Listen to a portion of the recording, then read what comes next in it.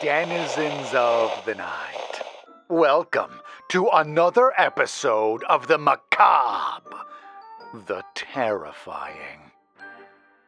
Broadcasting live from a leaky boat on a bottomless lake, I will be your guide through the witching hours.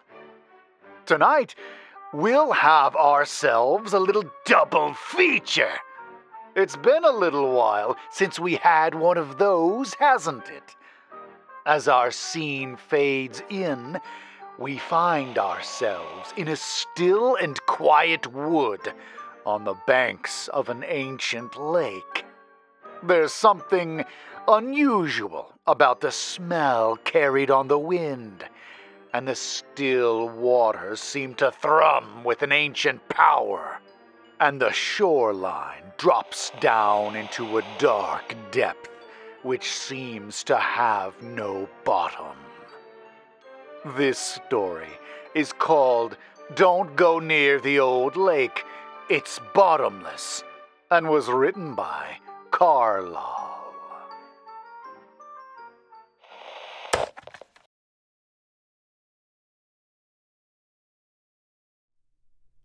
Beware of the old lake.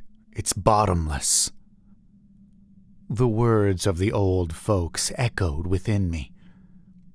As a child, I had listened to them.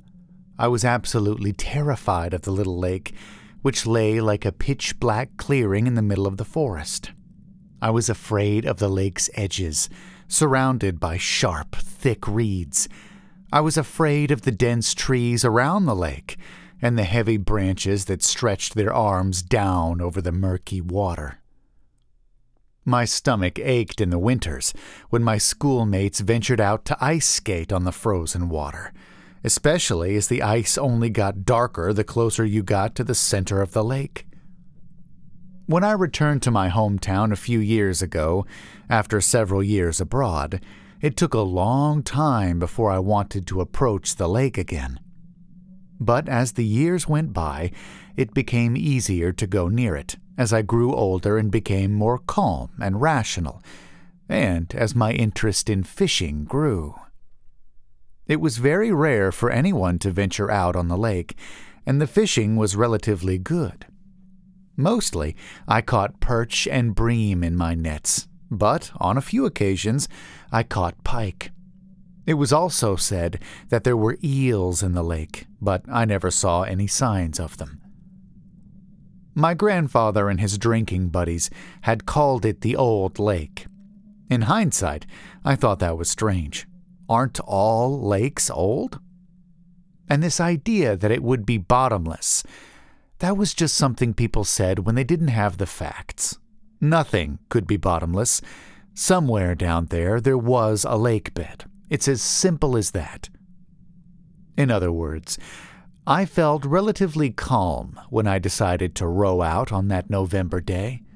I had had a gnarly week at work, and now I looked forward to letting a relaxing afternoon of fishing dissolve my stress knots and budding ulcers.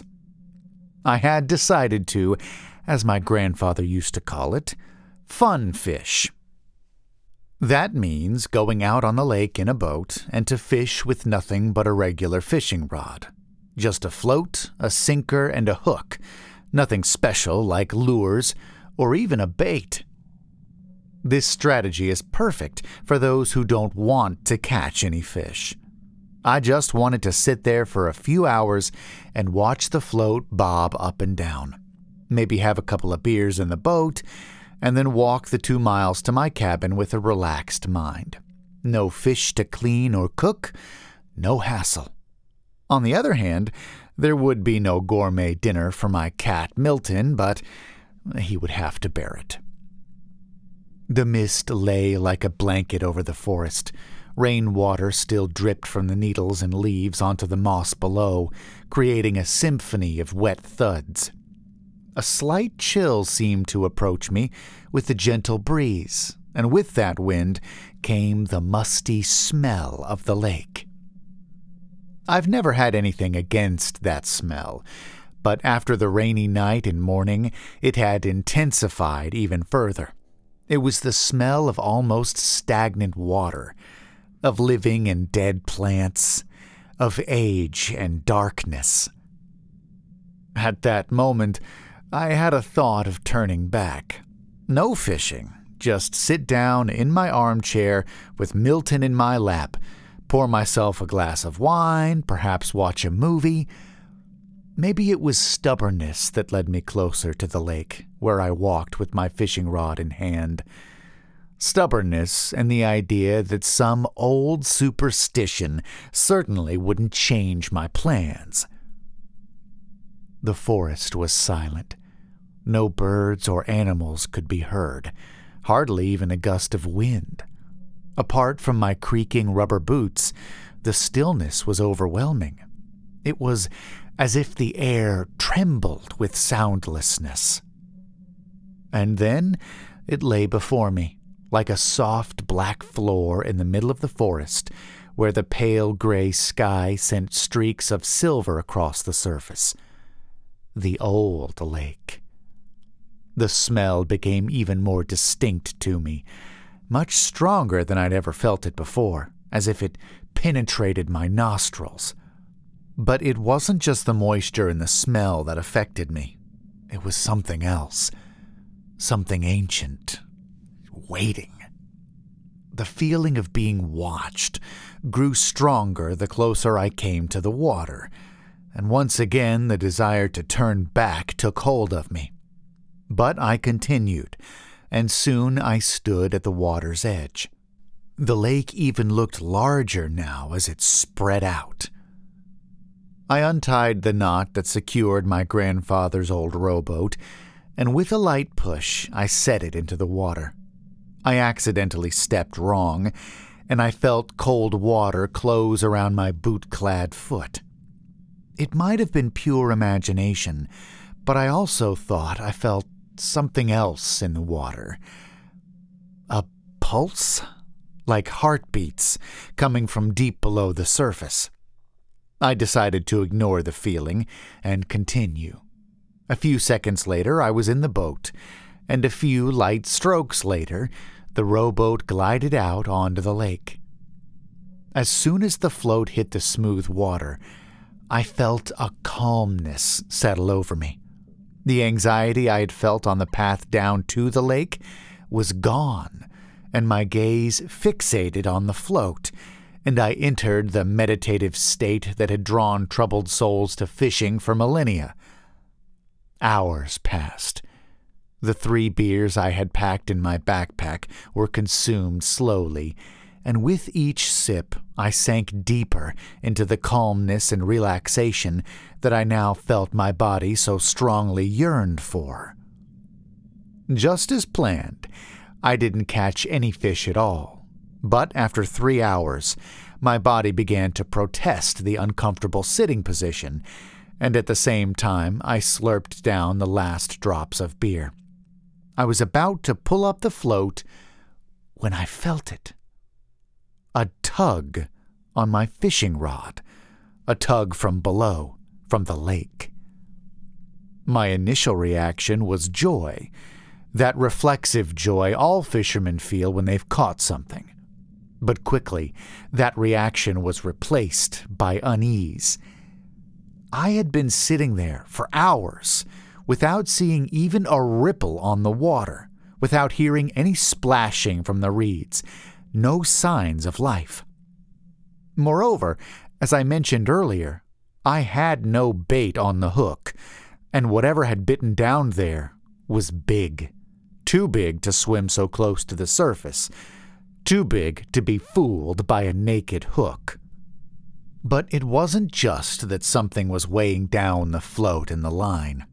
Now, the feeling I had when I'd stepped into the cold water returned. It felt like my fishing rod was trembling.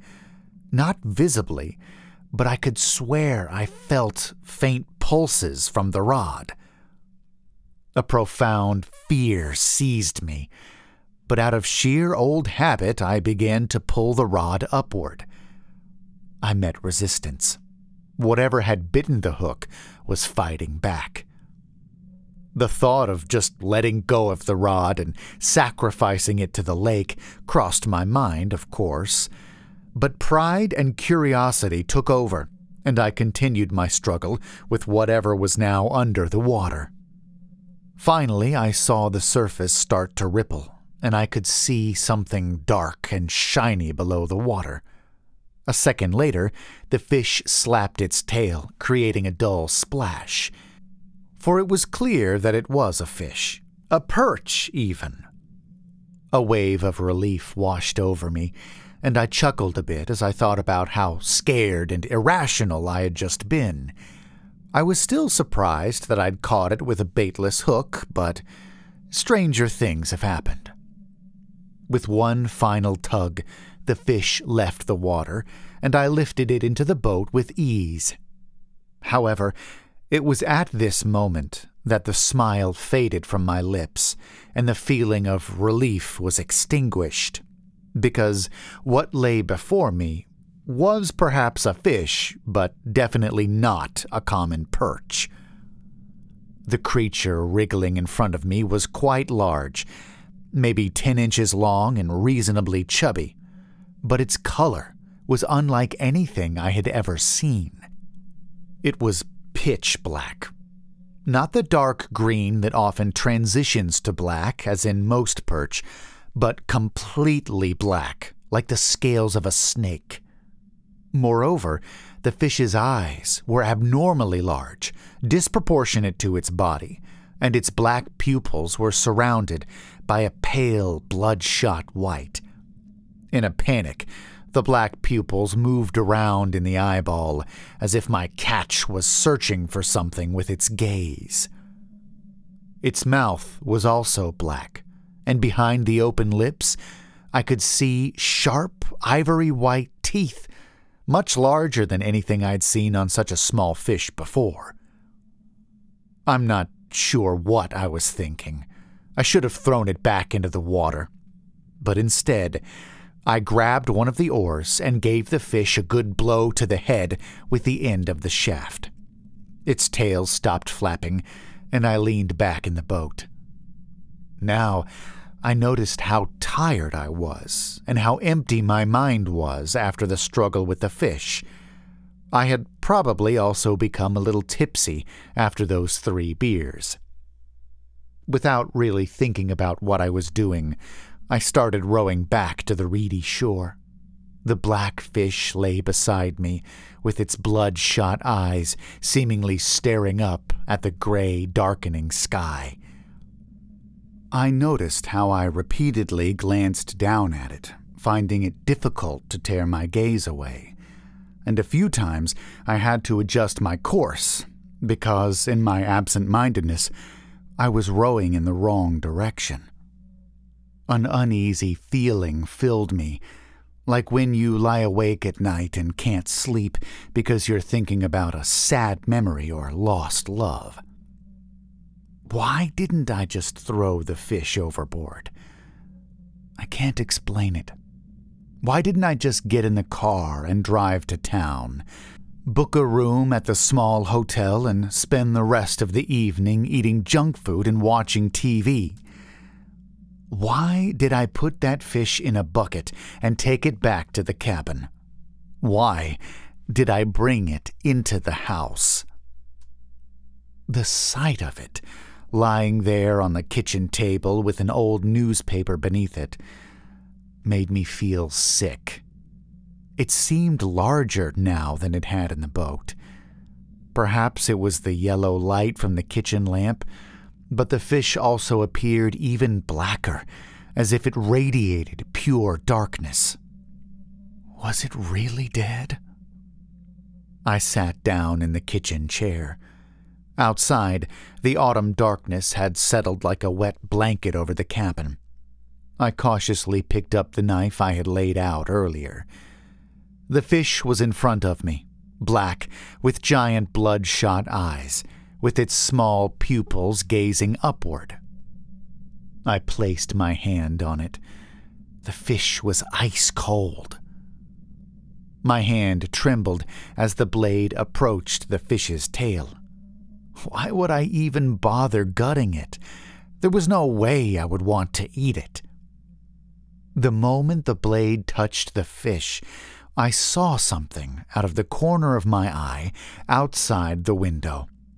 My entire body jerked, and I looked outside. It was dark out, really dark. The first thing I saw was just my own pale face reflected in the window. I saw myself sitting there with a knife and my hand on the black fish. But after a couple of seconds, my eyes adjusted and I could see out into the autumn night. And far off, down by the lake, I saw something that made my heart skip a beat. A light. Not the light of a lantern or a flashlight. This was something else. It was a small, round light, blue, cold, and perfectly still. I turned to check if there might be something in the cabin causing a light reflection on the window, when my gaze immediately snapped back to the fish. Fear had now truly taken hold of me. I could swear that for a millisecond the fish's small pupils were directed at me, while the sharp white teeth were exposed behind its open mouth. It must have been my imagination, right? Was it the cabin's light playing tricks on me? I shivered all over. I didn't dare turn my back on the fish again, so I took a few steps back and looked outside once more. There was no doubt about it. There was a flickering little blue light somewhere out there. I stared at the light, I don't know for how long. Then I understood everything. For the first time in several hours, I felt completely calm, and a soft smile spread across my tired face. I walked over to the kitchen table and placed my hand on the fish once more.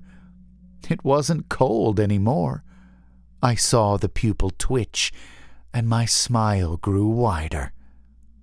I lifted it up and headed out the cabin door, not even bothering to close it. It didn't matter anymore. My cat, Milton, bolted out of the door and ran into the forest, as if he was trying to get as far away from the lake as he could. He knew. With determined steps, humming an unknown tune, I walked barefoot on the wet gravel road and onto the path leading down to the lake. Far in front of me, that cold blue light was still visible. Everything was so clear to me now. The fish now felt almost warm in my hand, and I could feel it making gentle, small twitches that traveled up my arm.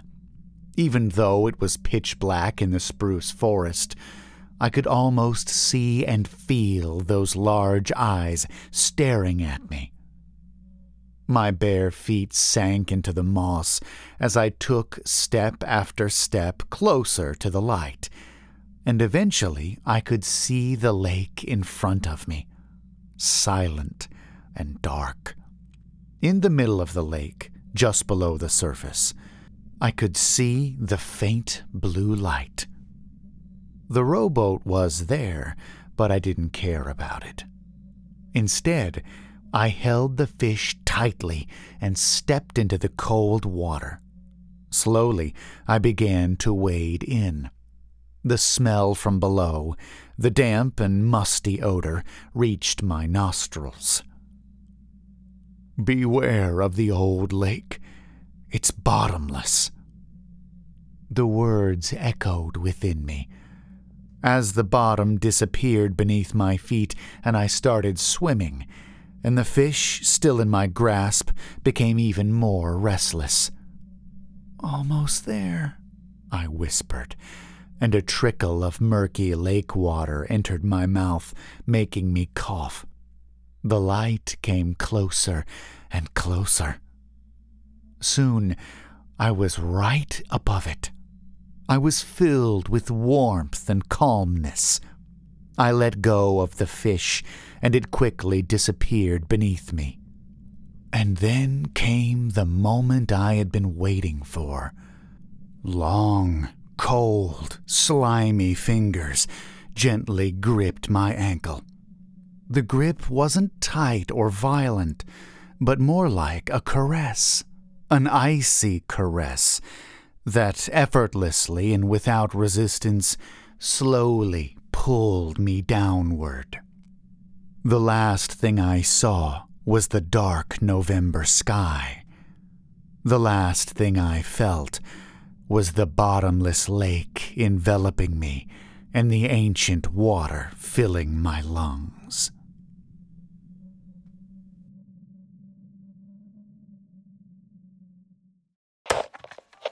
Well, that was positively Lovecraftian, wasn't it? You know, most of the monsters we hear about on this show are more, human-sized, shall we say.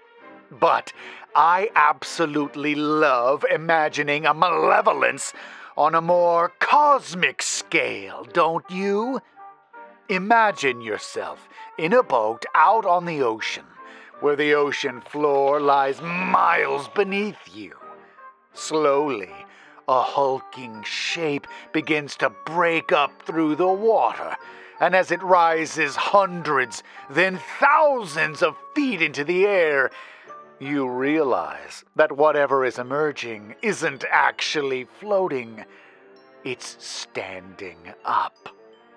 This story gives me the same sort of feeling. An ancient and unfathomable evil waits in the depths of a bottomless lake bed. Oh, I love it. If you enjoyed this... Oh, but wait! There's more! Yes, let's enjoy another tale, shall we? Let us turn our gaze now to two young Swedish boys who are having the road trip of their lives before they return home and begin college. Their journey takes them down to the deep American South, more specifically, to a crossroads. And I don't mean a metaphorical crossroads, I mean a literal crossroads. And we all know what sorts of things you can find there, don't we? This story is called My Best Friend's Medication is About to Run Out, and it really scares me, and was also written by Carlyle.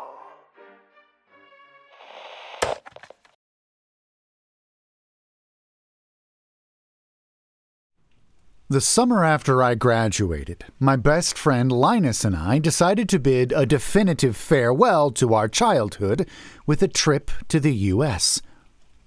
It was something we had talked about for a long time and had saved up money for. A fairly generous contribution from my parents, who thought it would be good for us to get out and see the world, also helped us along. After a few days of partying and sightseeing in New York, we continued our journey into the country. By the time we got to Nashville, we were tired of hitchhiking with shady truck drivers and rickety Greyhound buses, so we decided to buy a car. Back then, it was fairly easy to buy an old, half-broken car for a dime, and in the end we chose a 1961 Ford Ranchero.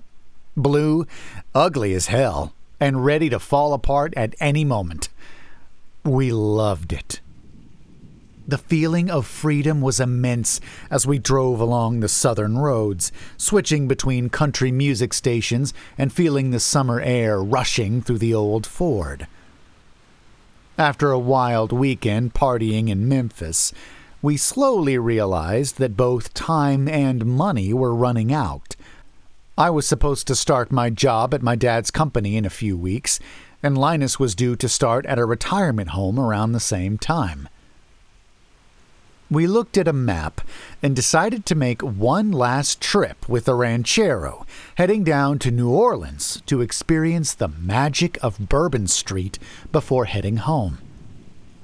Getting out of Memphis proved more difficult than expected. The traffic jams made us both impatient and irritable, and sometime in the afternoon we decided to take a detour southward, Highway 49. Although it turned out to be a good decision in terms of traffic, it didn't take long before darkness enveloped the car. Rain clouds hung heavy, and a stifling, electric-charged air silenced us as a headache crept in. Eventually, neither of us wanted to drive anymore, so we pulled off at a motel north of the town of Clarksdale, Mississippi. The pleasure of taking off our sweaty clothes, jumping into the shower, and then pouring a bourbon while the thunderstorm raged outside was very comforting. Linus and I sat on separate beds in the motel room, American TV playing in the background, a bottle between us, talking away for hours. I still remember it as one of the most beautiful nights of my life. After a few hours, the rain had eased and the clouds had cleared. We were both quite tipsy and felt a walk would do us good. The moon hung gigantic over the hills and woods of Mississippi, and its blue-white light gave a mystical yet secure feeling as we walked in the middle of the night. By midnight, we reached a major crossroads and decided it was a good place to turn back. The night had turned chilly, and our legs weren't as spry as we'd hoped. About 100 feet before the crossroads was a large information sign. The always curious Linus stopped to read, while I took a moment to relieve myself a bit away. When I returned, Linus looked at me with wide eyes. "Do you know what this crossroads is?" he asked, barely containing his excitement. "No," I replied. "Isn't it just a regular crossroads?" "This is where Robert Johnson sold his soul to the devil," Linus said, looking at the board once more. A while later, Linus, who was very interested in music, had told me all he knew about blues icon Robert Johnson, who is said to have sold his soul to the devil right here at the crossroads north of Clarksdale. In exchange, Johnson was said to have been granted the gift to play guitar like a master. Johnson had become one of the real legends in music, even long after his death. Robert Johnson died at the age of 27 in 1938, probably from syphilis. Before I could react, Linus had left my side and was now running towards the crossroads. His long legs marched over the summer-burned grass. In the moonlight, his figure looked almost dreamlike. The darkness laid heavy on the landscape, and it was impossible to see more than a few yards into the void. I constantly felt that we were being watched, that something was out there. I didn't want to stay. I just wanted to go back to the motel and sleep. The story of the Devil's Crossroads had made me uneasy. I've always been quite timid, especially afraid of ghost stories. Still, I followed my best friend. When I arrived, Linus stood in the middle of the crossroads, arms outstretched and gaze turned upward. "Come on!" he shouted, as if he saw something far above. "Stop it! It's not funny!" I tried, but Linus continued. "I sell my soul! If only we can be best friends forever! If I can be his best friend forever, you have my soul!" He laughed at his prank and twirled around, looking up. Linus was in excellent spirits when we returned to the motel, and insisted that we sit down in the bar of the roadhouse next door. We still had enough money to cover gas to New Orleans, plane tickets home, and a bit extra, so I figured it wouldn't hurt if we spent a few bucks on drinks. I was still a bit shaken from the event at the crossroads. We played pool, talked to strangers. When Linus went outside to smoke with an older woman he had met, I noticed a man at the bar that I hadn't seen all night. It was strange, as it was a small bar, and the same 10 or 15 people had been there the whole evening. But I couldn't remember seeing this man before. What really struck me was that he was staring right at me. There was no doubt about it.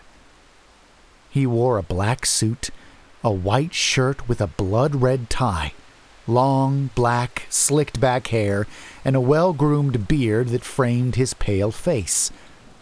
But it was his eyes that really stood out. Deep, cold, black eyes staring straight at me. I tried to acknowledge him with a quick nod. The man smiled, got up, and approached me. "I hope you know what you're getting into," the man said, in a deep, almost trembling bass voice in perfect Swedish. I was taken aback by his words and couldn't utter a syllable. The man smiled again, reached into his jacket pocket, and took out a white pill bottle without a label. It rattled as he shook it demonstratively. "He'll need these," the man said, handing me the bottle. I took it without saying anything, as if all my critical thinking had been blown away. Accepting a bottle of pills from a stranger in the middle of the American countryside wasn't exactly what I'd planned for the evening. I looked down at the bottle, opened it, and saw that it was filled with small red pills. Hundreds of them. When I looked up again, the bar counter was empty. The man had disappeared. The rest of the trip went smoothly. We had an unforgettable weekend in New Orleans, sold the Ranchero for a few $100s, and a few days later we were back in Sweden. So, why am I telling you this? Well, I've started having serious problems. 25 years have gone by since that summer in the U.S., and Linus is very ill. I didn't fully realize how bad his condition was until today. The day started like most others. I woke up, had breakfast, kissed my children and wife goodbye, and drove to work. As usual, I handed over the car keys to Edward, who was waiting outside the building and greeted me. I entered, said hi to the staff, and took the elevator to the 18th floor, where I have my favorite office. The morning went well. We planned a consulting trip to Dubai. I had a successful meeting with an investor for a new project, and then I had a nice lunch with a finance minister at a pretty decent restaurant in downtown Stockholm.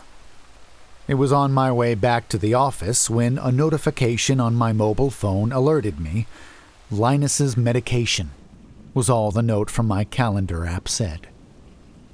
I sighed, having forgotten that it was today. Perhaps I should clarify a few things, since I haven't been completely honest in this story. Or, more accurately, I've omitted a few details. Firstly, I should mention that I've been very successful in life. Shortly after returning home, I got a job at my father's company, and when he passed away a few years later, I took over his stock portfolio, including majority shares in all the companies. I made successful investments in factories in China, India, and South Africa, and made profitable placements in real estate and commodities.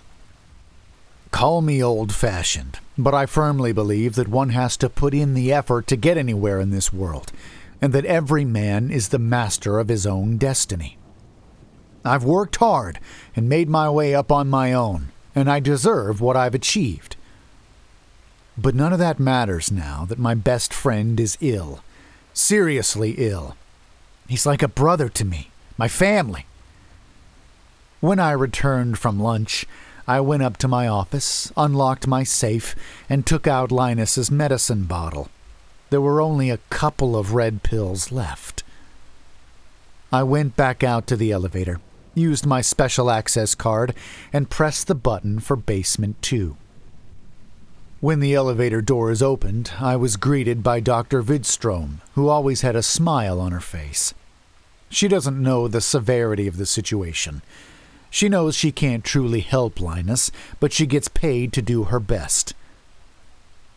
I walked through the corridor, past nurses and doctors nodding their greetings, down to the large glass doors at the end, the glass doors to Linus's room.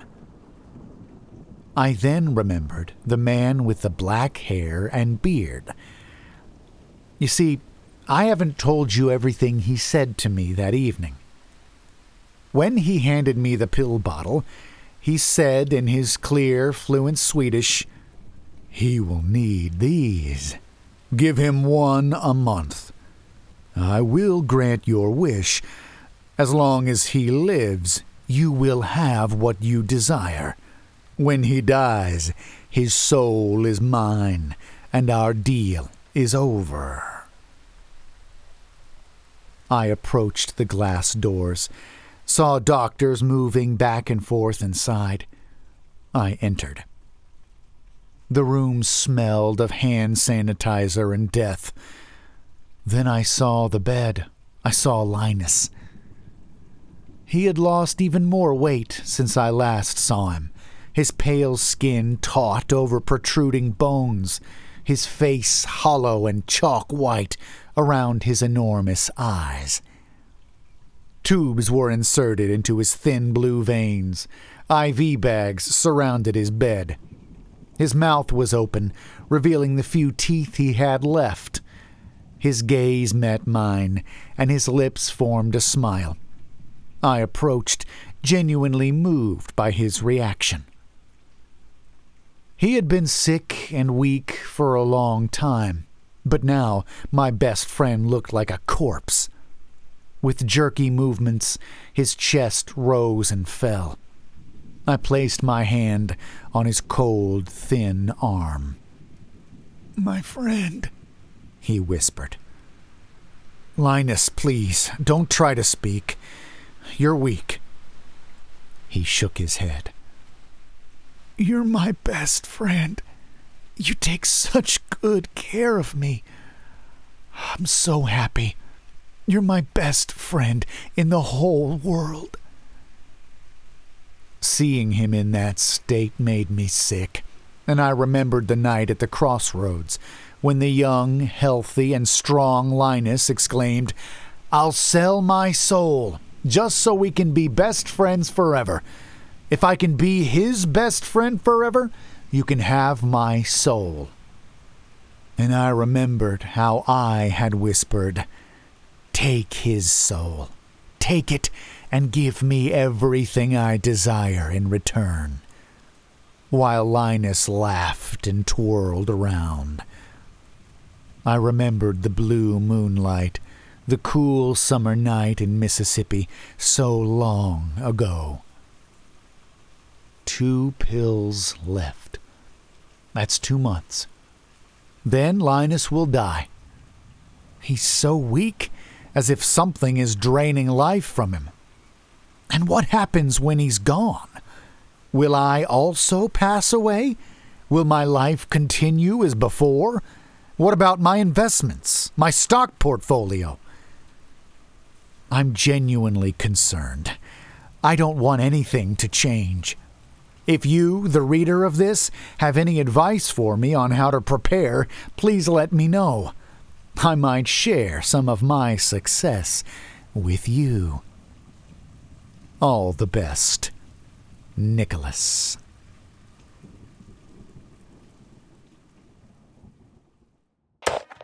Oh, man! Double-timed at the Crossroads! Well, friend, you know how the saying goes. You sow the wind, you reap the whirlwind. Or maybe I should say, you've got to give the devil his due.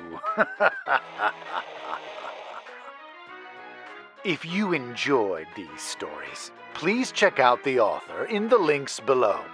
Please also leave a like on this video and subscribe for more stories like this one.